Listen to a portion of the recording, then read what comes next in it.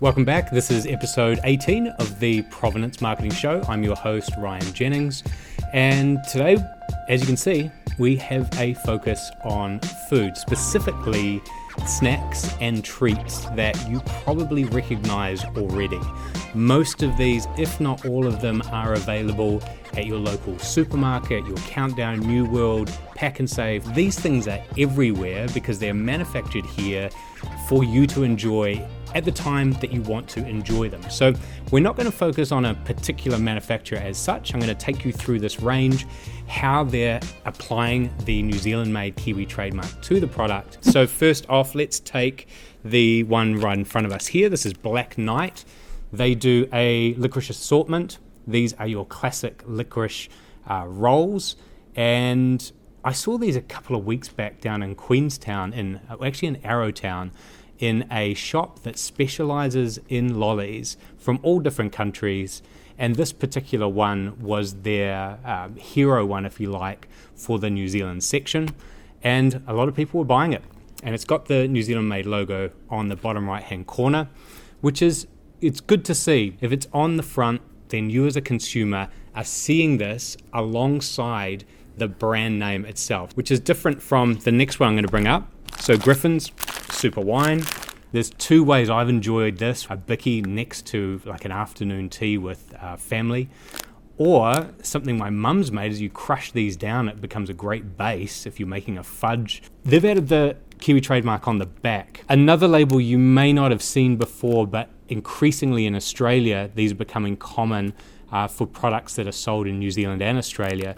There's this square which says made in New Zealand. And what happens with that is now it complies with Australian law, so you can sell your product over in Australia. So they've actually got the two marks there. Certainly from a distance, that Kiwi trademark's much easier to see as a consumer.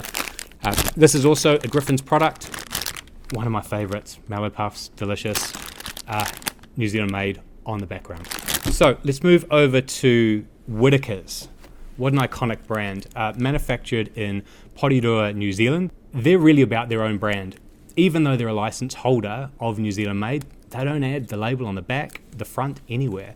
So they're keeping with Whittaker's. That's the priority for their brand, and they're very well known already just for that. So one of my favorites, actually, this on a long road trip, I will always pick one of these up when I'm filling up with petrol. One of my own little treats and snacks I enjoy. Unlike this one, which I haven't seen for a long time, Macy's. I don't remember them being in the package as a kid, but I do remember these being in the lolly pick and mix. Comment below if you know what I mean. Reading on the back here, it says, in 1875, Joseph Stacey manufactured confectionery in Queen Street, Auckland, on the site of the present Civic Theatre, and 3 generations of the family continues to manufacture premium quality confectionery. Outstanding. They've got New Zealand made on the front. That's our logo without the triangle. They also have this cute little alligator here, which is a character to translate or to transfer that this is a happy, friendly product. And on the back, something you can trust is not only our logo, but it's got Grandpa's recipe there, and it's got a cute little character. So these caricatures were very popular in the early to mid 20th century to sell products, and I quite like them. I still think that these are a fantastic thing. On to our products on our right. You've probably enjoyed these. These are the types of things you're going to have at picnics or barbecues, or maybe when you're enjoying a beer with mates. Some of these products are out. First one in front here is one from Bluebird. They're going through a real strong growth period at the moment. Caught up with them towards, when was it, end of last year. They're expanding their manufacturing. They're building an entirely new building up there. Copper kettle, people love those chips. I certainly love how they're cooked. Again on the back, there's New Zealand made. So once you start looking for this, it's on a number of products, ones that you're probably already familiar with. This one here is from Eater, Ripple Cut, The Works, and we were discussing this before we started. It's got every flavour on it. I haven't tried this, but apparently they're delicious, so we're going to open this one, not give it away, try it on Friday, I think, when we have a couple of drinks after work. On the front, they've gone with locally grown potatoes, so the thing they're trying to communicate in terms of provenance is where the potatoes come from, And then when you turn it around, and it has our Kiwi trademark on it, so it's easy to see from a distance the provenance of this product. Last one up, I think that's the last one. Poppin' Good. Popped here in New Zealand since 1984. So we're talking 35 years, light and buttery. I'm going to read out the side of this from Paul Davies. I've farmed all my life, so the move into growing and making popcorn came naturally to me. Each year we grow several hundred acres of our famous popcorn. To my mind, it's the finest popcorn in the world. So what he's doing here is talking about his own story, saying how passionate he is in producing this product, and sharing it to you in a way where you can imagine this is a great, healthy version to give your kids or enjoy yourself, and somewhere should be our New Zealand made. Next to the quality guarantee.